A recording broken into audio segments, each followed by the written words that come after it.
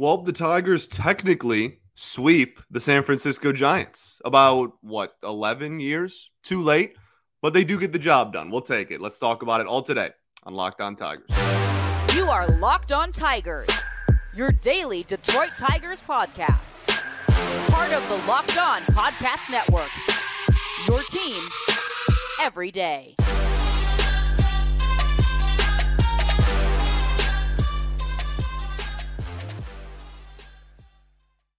What is up, everybody?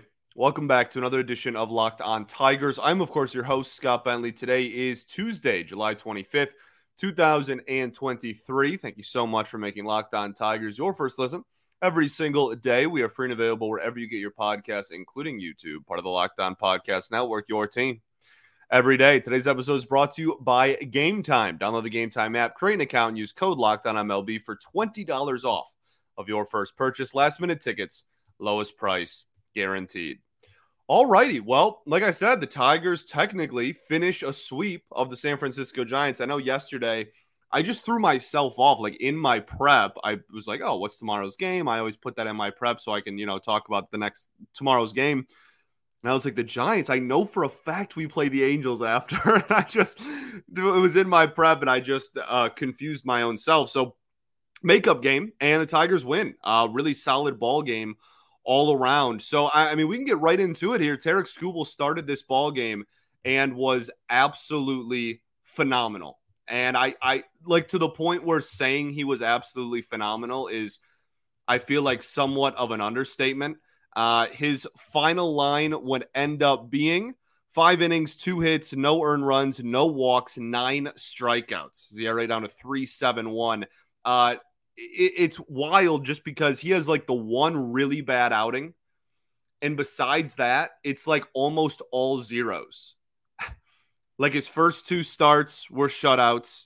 He didn't allow a run. And then this outing, he didn't allow a run. And then his last outing, like I said, was dreadful, right? He was hanging everything and did he not even get out of the 4th inning? So very nice to see him get back on the horse for starters. But, I mean, just absolutely dismantled this Giants lineup. In 82 pitches, he would end the game with a 34 CSW percentage. That is phenomenal. Over a third of his pitches were called strikes or whiffs. That is unbelievably impressive. And, I mean, he got multiple whiffs from pretty much every pitch he threw. 5 from the 4-seam fastball, 4 from the slider, 2 from the changeup that he only threw 15 times, and 2 from the curveball that he only threw 5 times. Everything was working for him. Only 8 balls put in play total in this entire outing, and only 2 of his pitches. He technically threw 5 different pitches because he threw 4 sinkers as well. In those 5 different pitches, only 2 got put in play more than once. The slider got put in play 3 times, and the changeup got put in play twice. Just absolutely phenomenal. And the biggest thing for him in this outing, I guess if you're trying to compare and contrast this game versus his last outing that was rough, right? It really starts and ends with command, and specifically command of his fastball. But really, in the last outing, we talked about it then, obviously, but the first time through the lineup, he looked okay. Like the first couple of innings, he looked fine. And then it was that 3rd and 4th inning, he got absolutely lit up like a Christmas tree, right? And that was because everything started finding the middle of the zone. And it was kind of just like the first time that we saw, I don't know, not fatigue. I don't even want to call it that. I think he's more than capable of going 7 if the team was comfortable with that currently, which they're clearly not. But it was the first time that since coming back from the injury that we were like, okay, like he's not just going to come back and just have a 0 ERA no matter how many innings he throws. Like there is some like growing pains where he'll have to get reacclimated and get reused to pitching, 60, 70, 80 pitches. He threw 80 in this game, 82, like I said, which is a fantastic sign. Going 5 innings, longest outing of the year, all fantastic news. And I think, like I said, it really, command is the biggest thing. But that changeup today, I really liked. When Skubal first came up, we were told, like, because of his minor league numbers, that he was some like mythical being when it came to striking people out. I want you to do yourself a favor and look at Tarik Skubal's AA strikeout rate. It is one of the most ignorant things I've ever seen in my life.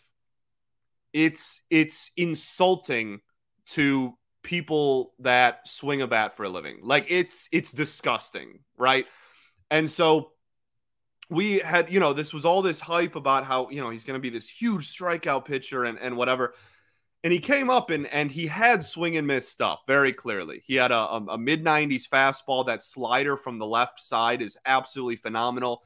But there was A, work on the changeup, and B, even a little bit of work still to be done on the fastball at the major league level. We've talked about a lot of different pitchers in this organization who have good fastballs in the minors, but not a major league fastball. There's a big difference between those two things, right? And coming back from his injury, he has gotten better when it comes to stuff. Now, obviously, he needs to, first and foremost, stay healthy. He has not consistently stayed healthy so far as a major leaguer. Not necessarily a knock against him, but like it's objectively true. So that's like a big thing for starters. But the other thing is just when it comes to how he has looked since, like I said, like since coming back, this four-seam fastball is substantially different. It's faster. It moves a little bit at the end. It is electric. And he already had a good fastball by the end of it. By the end of last year before he got shut down for the year. So it's awesome to see him like literally get better. That's mind-blowing to me that his stuff got better after not pitching for a year. And that was the other thing. I completely had an ADHD thing there and said A and then didn't say B. B was just going deeper into ball games. And that is kind of similar-ish, same like family tree as staying healthy, a little bit different. But like if he wants to truly be like a top two pitcher in a rotation, you need to be able to give innings. And whether that's just being available every fifth day or whether that's going, 6, 7, 8 innings into a ball game, one of those things has to be somewhat consistent. And so I'm really, really excited for Tarik Skubal. And I think that he's looked phenomenal since coming back outside of, like I said, 2 innings in his last outing. And I think we're just at a point where now it's just making sure he stays healthy because everything else has fallen into place. And the changeup looked lethal. Like I said, that was the other part of development as well. So looks amazing. The bullpen in this game also looked phenomenal. Jose Cisnero gives up the solo homer. And then outside of that, Tyler Holton, man. I mean, goodness gravy. Tyler Holton is something else. He now has a 1.7 ERA, pitched 1 in the third, and had 2 strikeouts of perfect ball. There was a legitimate argument at the time for him to be our all-star representative. I still would have gone with Foley on July 2nd when the decision was made. But like, if you were to re-vote on July, actually, it might still be Lorenzen. If you were to re-vote, he's been on a heater, right? He hasn't given up a run since June. But it cannot be understated how great of a find Tyler Holton was by Scott Harris, how phenomenal this pitching coaching staff is, Juan Nieves, Robin Lund, Chris Fetter, and how they've been able to really just take players like this who were like optioned or DFA'd by other organizations and turn them into legitimate threats out of the pen. Like Tyler Holton doesn't do anything. Like if you're looking at the underlying metrics, he doesn't do anything that jumps off the page at you. He doesn't have the highest strikeout rate in baseball. He doesn't have the lowest walk rate in baseball. He doesn't have a crazy whiff rate. He doesn't have like the best average exit velocity against. Like it's not like he never gives up hard contact. But you know what he doesn't do?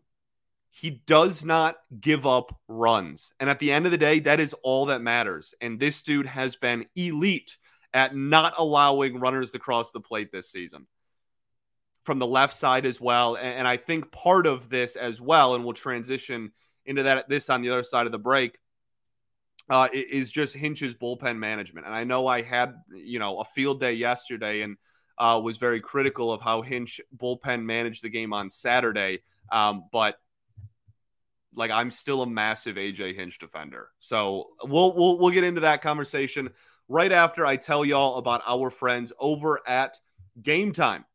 Game Time rocks. You can forget planning months in advance because Game Time has deals on tickets right up to the day of the event.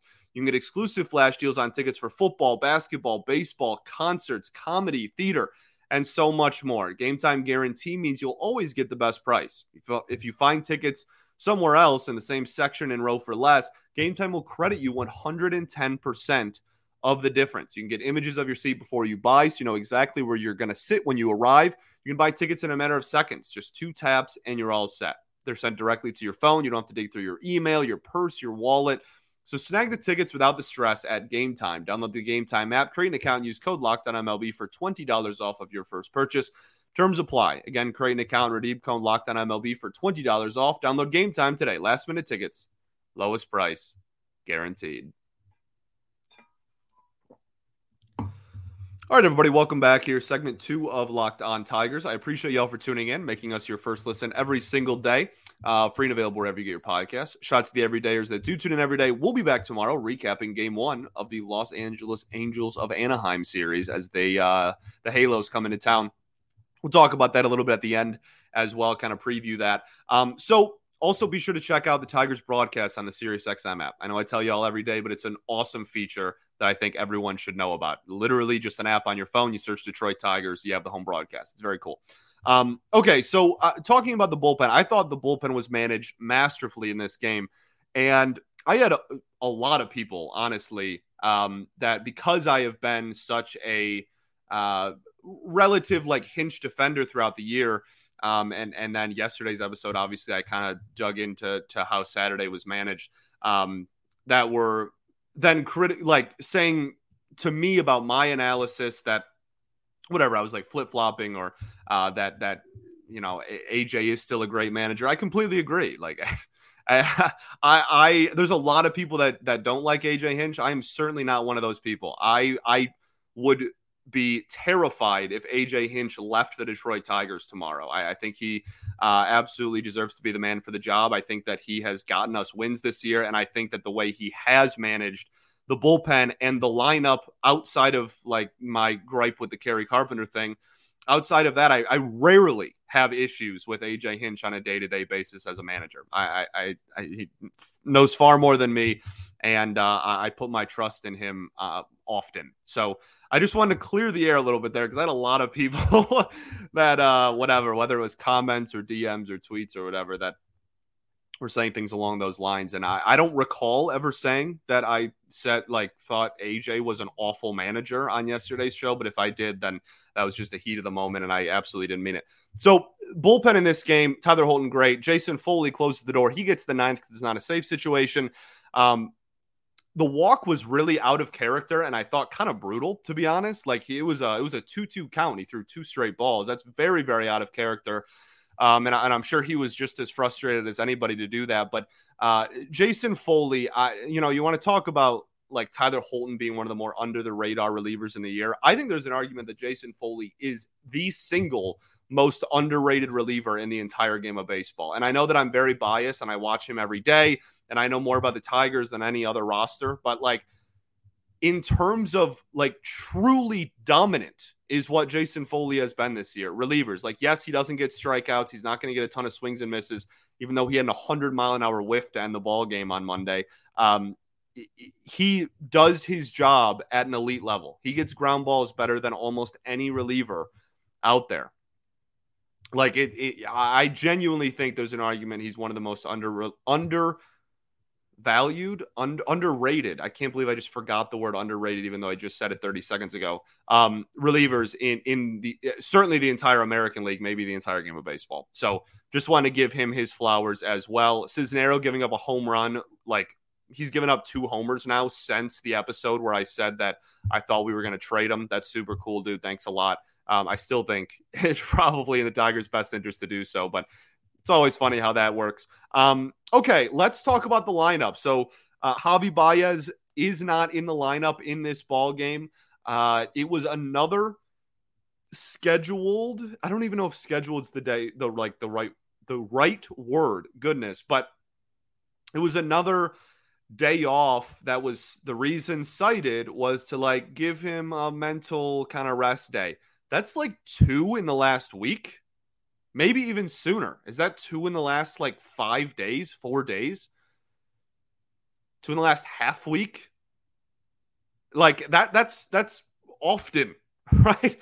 That's often. I don't know. Like I don't know of too many people that get benched for like, oh, they've been struggling lately, we want to give them a day off. Like, what are we going to do it once a week for the next 4 years? I don't know. It's just wild to me. And like, he's gotten some hits the day following getting a day off. So maybe if we do this like every other day thing, this is obviously a joke, but like genuinely that was really eye popping to me. A lot of people were just like, oh yeah, like he's not in the lineup, whatever. Like if he's not hurt, that's frequent. That's rather frequent. So we'll kind of keep an eye on that heading into the deadline and in the second half, certainly. But outside of that, that was really the only like big lineup thing that was noticeable to me. I guess Jake Rogers back in the 9 hole is somewhat noticeable just because he had been closer to the heart of the lineup lately. But besides that, a pretty straightforward traditional 2023 Tigers lineup. Let's talk about some of the key contributors. First off, Riley Greene is unbelievable. 3 for 4. 2 runs scored. His average is now 309, and he has an 837 OPS. He's miraculous. Like, I genuinely don't think whatever you think Riley Greene's ceiling is, my opinion of it is it's probably not high enough. Like, I think the world of this dude. And this is dating back to when they were both in the minors. Like, this is dating back to the very early days of me as the host of this show when they were both in AA, or even before I took over this show and I was just an annoying dude on the internet. Like, this is, Spencer Torkelson, he's going to be probably a solid hitter, right? And going to, hopefully, if everything works out, be a middle of the lineup bat. But Riley Greene was always the star in this. And I know he didn't go 1-1 like 2 other guys in this system did. But like Riley Greene was always it, like since very, very early on. And I think we're finally seeing that come to fruition, and it's awesome to see. He is unreal, and he is not 100%. I'm not going to speak to I don't think he's 100% healthy just by like watching him, but I can't speak to that notoriously. I'm not a doctor, as I say all the time, but I'm just like not in the clubhouse. I don't know the guy. I don't know. Clearly, he's healthy enough for them to play him. But just in terms of, even if he is fully healthy right now, just in terms of what he's doing in the batter's box, like he is consistently hitting the ball and spraying it to all parts of the field. He has the consistent gap power and whatnot. He still has not untapped the power to the pull side that he had in the minor leagues, and it is coming, and it will happen, and it's going to be unreal. He had an OPS over 1,000 in May. It might be over 1,000 since the start of May. Like and I know, he missed 5 weeks in there or whatever, but like he's unreal, and he's only going to continue to get better. Like when he fully untaps the pull side, lift the ball in the air power that he had consistently in the minors and continues to make those adjustments, seriously watch out. We have a star. We have one, and his name is Riley Greene. Okay, and that's super exciting. Spencer Torkelson, 2 more hits, continues to stay hot. 233 average, 723 OPS, gets an RBI single as well. A nice little clutch hit there. And then Kerry Carpenter, 2 for 4 with 2 RBIs. That was my transition, to the top part of this lineup was phenomenal in this ball game. Zach McKinstry, I guess, 0 for again. But the Riley Greene, Spencer Torkelson, Kerry Carpenter back-to-back has been unbelievably productive in when they are back-to-back, which is not like an everyday thing, given Riley's getting days off for the injury. Kerry Carpenter, we all know about the platoon thing, and Torkelson sometimes bats second. But like this iteration of these 3 there, I think has been really, really solid. And you can go back to the opening day episode we had, right? Like, not that I expected Kerry Carpenter to do what he's doing. That certainly he has blown away my expectations, and I'm very pleased with that. But back on like the what to expect out of the Tigers this season episode in March, we had said on here, like, you know what? I think that the top part of this lineup is actually going to be able to produce some runs and get some runners on base on a consistent basis. It's just a matter of can the middle part of the lineup score those guys, and can the bottom part of the lineup score those guys? And that is when these three are together, that's kind of what we're starting to see. Like the ball is finally rolling a little bit to where you can see a semblance of like, oh, I can see the vision for like how this lineup is going to score runs for the next 5 years. And it's very exciting that I think I don't know about starts and ends with those three. Like hopefully we bring in more talent and we can, like Colt Keith is hopefully a top of the lineup hitter at one point. Like there's more talent to come for sure. But you're starting to see a semblance of like an actual offensive game plan, which I don't think this team has had since 2016. And that's exciting. Okay, let's keep the ball rolling. I want to talk about Jake Rogers as well. We will do that right after this.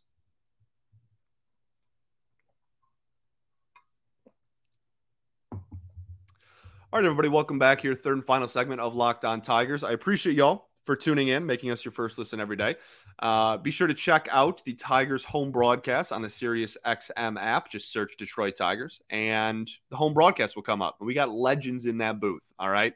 Future Hall of Famer for sure, certainly. So be sure to check that out. Very, very cool feature, and easy way to listen to our great broadcast team. So talking about the offense in this game, like 12 hits, I mean, you're always going to take 12 hits. 4 for 10 with RISP. I'm going to take a 400 average with runners in scoring position pretty much every day of the week. Javi did pinch hit. He struck out. I don't think anyone's like too terribly surprised by that. I'm not even going down the rabbit hole again. You guys know what I'm going to say. Everyone is well aware of my stance of Javi Baez and what I think he needs to do. Andy Ibanez with a knock.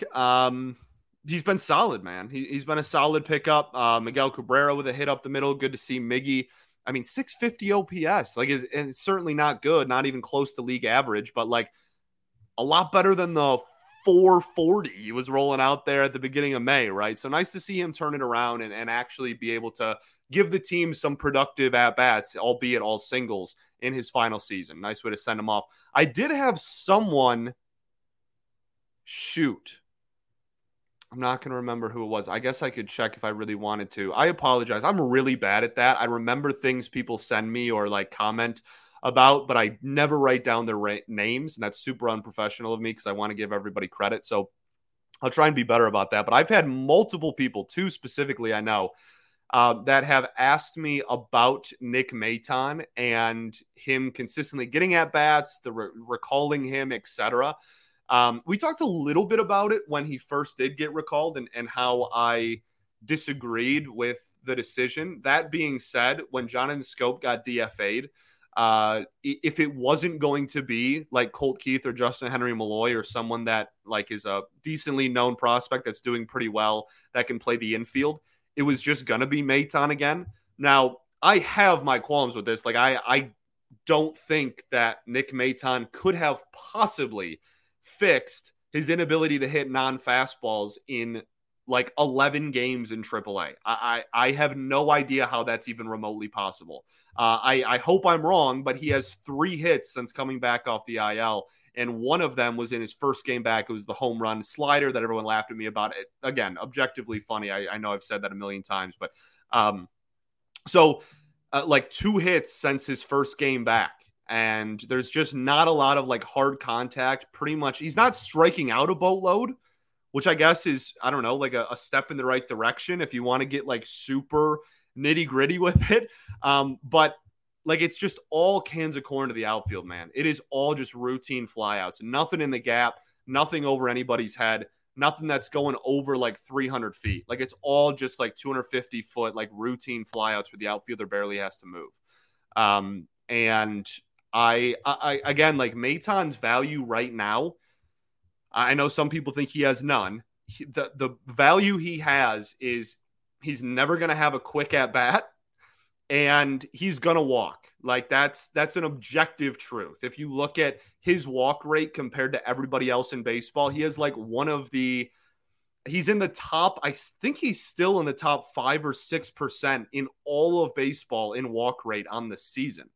So like bad batting average, no power outside of the occasional home run he's run into. He has been a negative defender. Like, I'm not trying to just trash the dude. I still think that he, unlike a lot of people, I still think he actually has a future of being a major league hitter. But it's all just hitting major league off speed and breaking balls. And we didn't see him like magically turn that around in AAA. And even if he did, there's a difference between AAA breaking balls and major league breaking balls. So like, it all comes down to that. And the reason why he's in the lineup, there's not an alarming, like, better option at third base currently. That was a problem going into the year. And if Maton didn't work out, that was going to be a massive issue. And it has. So there isn't like, I want to see Vierling play third more. I'll just say it. Like I've openly endorsed that since March. I don't care if he sucks. Like Nick Maton is in the first percentile in outs above average, like a very well-known defensive stat, like first percentile. That's bottom 1% of the league in that defensive metric. Like I want to see other people get an opportunity there. But putting him like 7th in the lineup, get him to draw a walk, make the pitcher's pitch count go up. If you don't have any better options, I guess you're at least getting something out of putting him there. And again, if you still believe there is a future of him being, I didn't expect to talk this long about Nick Maton today. But if you still think there is a route to him being a major league hitter, which again, I still think there is, even if it's not like a, 80% chance or anything, even if it's no matter what percent chance you think it is, you need to give him looks against major league off-speed stuff and breaking balls to see if he actually can ever figure out how to consistently hit them. So that's the best I can answer that. I know it's not a very great answer, but like that's pretty much as good as I can do. Jake Rogers has been on a heater, and a lot of people don't like Jake Rogers, which is mind-boggling to me because he's so good at his job. And he's never going to be a high batting average guy. Jake Rogers is never going to bat 280. But his OPS has been around league average the entire season. Even when his batting average was 180, his OPS was still around league average. And I tweeted this out, but since June 9th, not July 9th, June 9th, we're closer to this being a 2-month sample size than a 1-month sample size. His batting average is 284. His OPS is 874. The highest OPS on the Detroit Tigers on the season right now is 837. His OPS has been 874 since that stretch, and he is obviously an elite pitch framer, a plus arm. There's a lot of arm, like catcher arm stats these days that he grades out as some of the best in baseball, and is just all around a good game caller, in my opinion. That's relatively subjective, and he's a good defender behind the plate. He has a pass ball thing because he does the pitch framing down on one knee thing that I don't like, but like, give and take. So to the people that just despise Jake Rogers just because he doesn't have a high batting average, you're almost going on 2 months of him with a batting average over 280. Now his average still on the year is 216, which is a testament to how low it was, but he gives you power. He walks a boatload. He's been getting more hits lately. He only has one game in the entire month of July where he doesn't have a hit in it. He has played in 11 games now in July. He has hits in 10 of them. It's great to see. And I mean, if you look at WAR, based on like if you prorate the amount of games he's played, he's been one of the more valuable catchers, literally in the entire game of baseball. So to all those the people out there that are, we need to address catcher. Yes, we do. But to replace Eric Haas long-term, not Jake Rogers. Jake Rogers is absolutely going to be the catcher on this team for the next several years, and he deserves to be. And we should be glad that he is because he's a really good one. Okay, awesome. Angels preview. So the Angels are in a fascinating spot. I have a large part of my friend group that is Angels fans. This is going to be a very stressful week for yours truly. The Angels are in a very fascinating spot. They are 51-49. All eyes are on them to see if they're going to trade Shohei Ohtani or not. And as it stands right now, the reports change every day. It's so annoying. I tweeted this out too, but like I got a report yesterday on Sunday rather that said the Padres were going to trade Hader and Snell. And then I got a report right before first pitch in the Tigers game on Monday that they weren't anymore. Like I love deadline day itself because it's awesome. I despise the week leading up to deadline day. And especially like now being a part of like the media, it drives me nuts, dude. It is so stressful and so frustrating, to be honest with you. So the Angels, though, are really walking the line. Like if you think the Tigers are in a tough decision about whether to sell or stand pat or buy at the deadline, you should check in on the Angels community and check in on their team. They are 2 games over 500 at the time of this recording, 51-49. They are 8 games out of their division, and they are 4 games out of the 3rd wild card spot. They are about as fringe as it gets heading into the deadline, to the point where every single game is pretty much a playoff game atmosphere for that fan base, because they know that if they want an 100% guarantee that they're keeping Ohtani and the other pieces around him, they need to win nearly every single game from here until the deadline. They need to have a great week. We're exactly 1 week away at the time of this recording. They need to have a fantastic week. And the Tigers, now with a 3-game set against them, have a really interesting opportunity to just throw a complete wrench in what the Angels are doing, and could, like, not single-handedly, because I don't think like any one series determines that much, but like they could play a large factor in what the Angels end up doing at the deadline, which is a fascinating spot for both teams to be in. It's at home. The Tigers will play at 6:40, 6:40, and 1:10 Eastern time. The pitching matchups for all 3 are out. We don't get that very often these days. Griffin Canning against Erod today. Then we have Patrick Sandoval against Michael Lorenzen. Lorenzen, a revenge game, was an Angel last season. On Wednesday, and then Thursday, the day game will be Matt Manning for the Detroit Tigers and Chase Silseth for the Angels, having not too bad of a year, but a depth pitcher that was not supposed to be part of the rotation at this point. So we'll see what happens. I mean, the Angels are throwing out 3 pitchers that all have an ERA over 4, and the Tigers are throwing out Erod, Lorenzen, Manning. 2.69 ERA, 3.49 ERA, 3.19 ERA. You have a chance to really do damage here, and you also have a chance to really take damage here, because the Angels are still star-studded and still have a pretty good supporting cast. Obviously, whatever, that's a different argument. Have some pieces that would get moved at the deadline that other people would want if they were to go on a huge skid here. Outside of just Ohtani was my point. So we'll see. We'll see what happens. The Tigers are currently 6.5 out at the time of this recording. I'm recording this before the Twins-Mariners game on Monday night, though, so that could go back down to 7 or go to 6. Yeah, I mean, if there's any hope for the Tigers to, like, not trade a lot of people, like if you're still really holding on to hope there, I love you for starters.